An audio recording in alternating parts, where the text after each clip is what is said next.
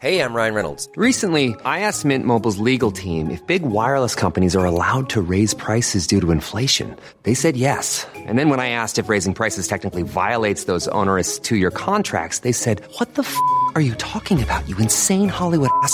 So to recap, we're cutting the price of Mint Unlimited from $30 a month to just $15 a month. Give it a try at mintmobile.com/switch. $45 up front for 3 months plus taxes and fees. Promo rate for new customers for limited time. Unlimited more than 40 gigabytes per month. Slows full terms at mintmobile.com. Hey, it's Ryan Reynolds, and I'm here with Keith, co-star of my upcoming film, If, only in theaters May 17th. Do you want to tell people the big news? All right, I'll do it. Sign up now and you'll get unlimited for $15 a month and 6 months of Paramount Plus Essential Plan on us. mintmobile.com/switch. Upfront payment of $45 equivalent to $15 per month. Unlimited over 40 gigabytes per month. Face lower speeds. Videos at 480p. Active Mint customers by 531.24 get 6 months of Paramount Plus Essential Plan. Auto renews after 6 months. Offer ends May 31st, 2024. Separate Paramount Plus registration required. Terms and conditions apply if rated PG. Quite dear to me, I have to say, but recommend that album. You can pick it up in the White Horse or contact them at any stage. The White Horse Guitar Club. Love that. And if you have other suggestions for love songs or otherwise you'd like us to include in sort of our, not quite, but a little bit of a twist on Valentine's this morning, well then, you know, you can text or WhatsApp at any stage to 0833 96 96 96. Now, how many of you are parents who were just beyond grateful for RTE starting the school hub when lockdown started? Do you remember those days? Every single day, 3 teachers set up a virtual classroom and they taught lessons aimed at the junior, middle and senior ends of primary school. And Ray Cudahy had the job of starting off every day with the younger kids, connecting with them on TV. And because I was missing my infants so badly, I used to keep an eye on what was going on so we could chat about it sometimes in our Zooms. And while Ray is part of a brilliant new show called Dream Factory, coming to the Everyman Theatre this week, when we had our chat the other day, I had to drag him back just briefly to those very early lockdown days on telly, just to simply tell him how brilliant I thought he was. Ray, I just have to start off by talking about the school hub, because besides doing the show here on the Sunday morning, obviously my day job is a primary teacher. That's my buzz, that's my life. And junior infants to second class was my group in a 2-teacher school at the time when lockdown happened and when I first met you on the screen. And I have to say a personal thank you to you for the joy, the love, the care and the warmth and the everything that you brought to particularly that young age in the school hub, which is where so many people would have come across you first. And looking back on that now, I mean, like, my Facebook feed is full of so many sort of memories of 3 years ago and 2 years ago. Isn't it amazing what that did? Yeah, it was a pretty crazy time. Just like you, I was a primary school teacher. No, I was only subbing at the time. I actually wasn't qualified even that long. I'd only qualified the previous autumn time. But I had worked previously in puppetry and with RTE Junior and things like this. So when lockdown happened, and of course there's absolute confusion if you cast your mind back, it was a very strange time. And then I got a call from RTE Junior who said, "You've just qualified as a primary school teacher, haven't you?" And I said, "Yeah." And they're saying, we were thinking of putting school on television.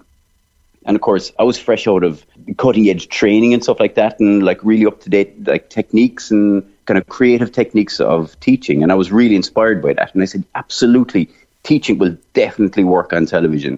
It was kind of a two-way thing then as well, because it was a very stripped back production and it was a very slow production. But I think that's what kids liked about it. It had that strange mix of beautiful little creativity and simplicity, but then it also had the normality, reassurance, because all it was me standing in front of a whiteboard. You know what I mean? So it was really simple, but it was because kids recognized what it was. Hey, a teacher standing in front of a whiteboard talking to me.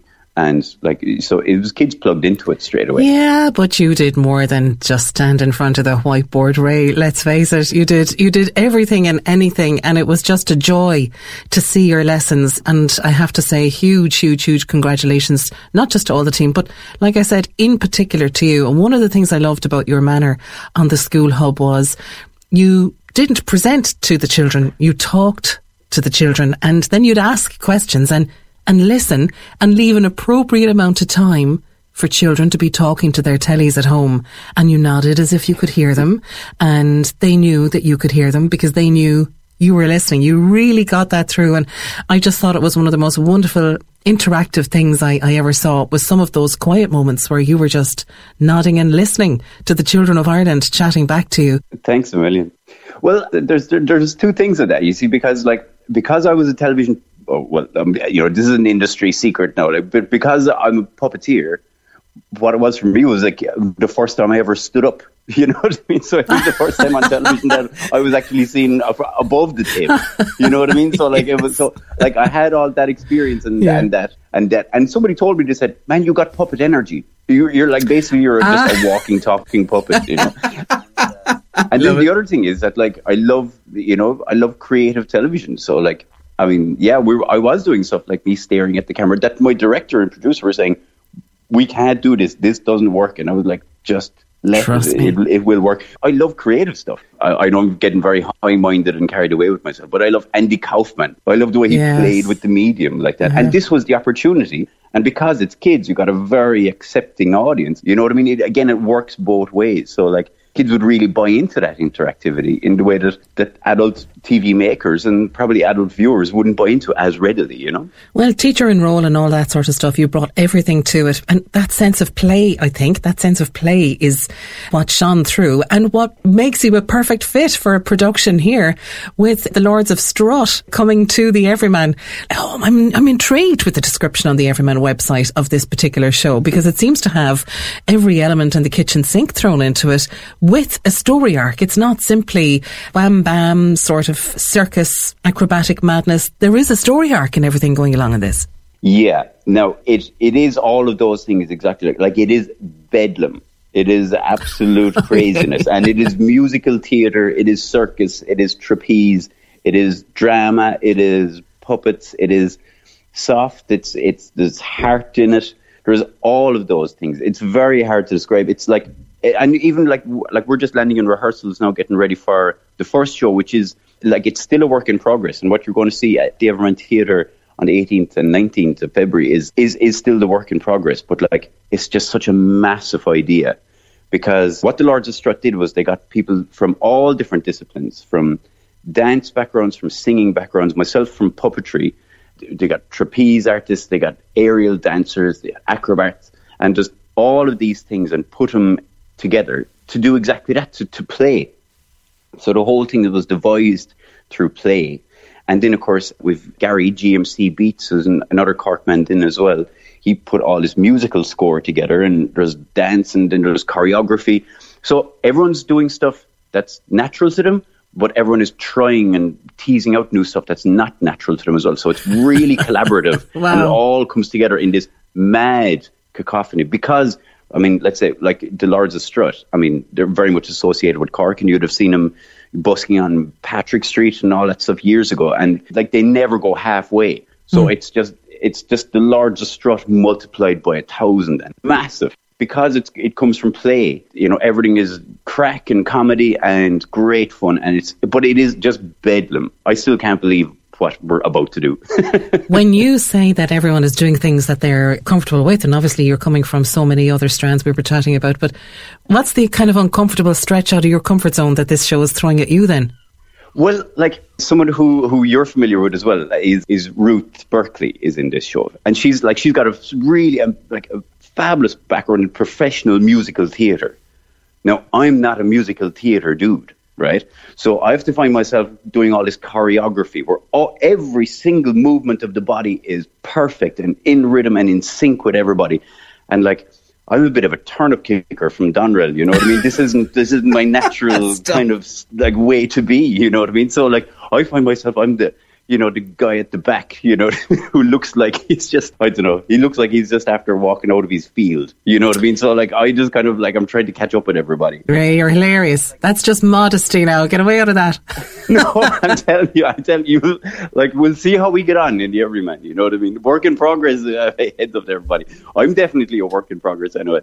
Like, again, it's fun to stretch yourself like that, you know, and that's the challenge for me then. Buying into that. It's an ensemble crew and the ensemble becomes a team and then that becomes really special and we're really feeling that now this week in the first week of rehearsals, you know, that thing of coming together and relying on each other and, you know, really feeding off one another's energy like that is so important and really it's a supportive place. So like Yeah, and it has to be like that because the show is so ambitious that it's just so exciting. It is a family show. This is a show for the whole family, but it also is a show with a message. So protecting our world and, minding nature and that sort of thing is part of the arc of the story going through it. So, hugely appealing to children who are on a mission to save the planet and everything like that, isn't it? Yeah, that's it. It doesn't take itself massively serious, but it does have that edge to it. And I think that most things that are created for kids now always have some kind of slant, but this is definitely over the top. This is about the climate crisis. This is about sustainability. This is about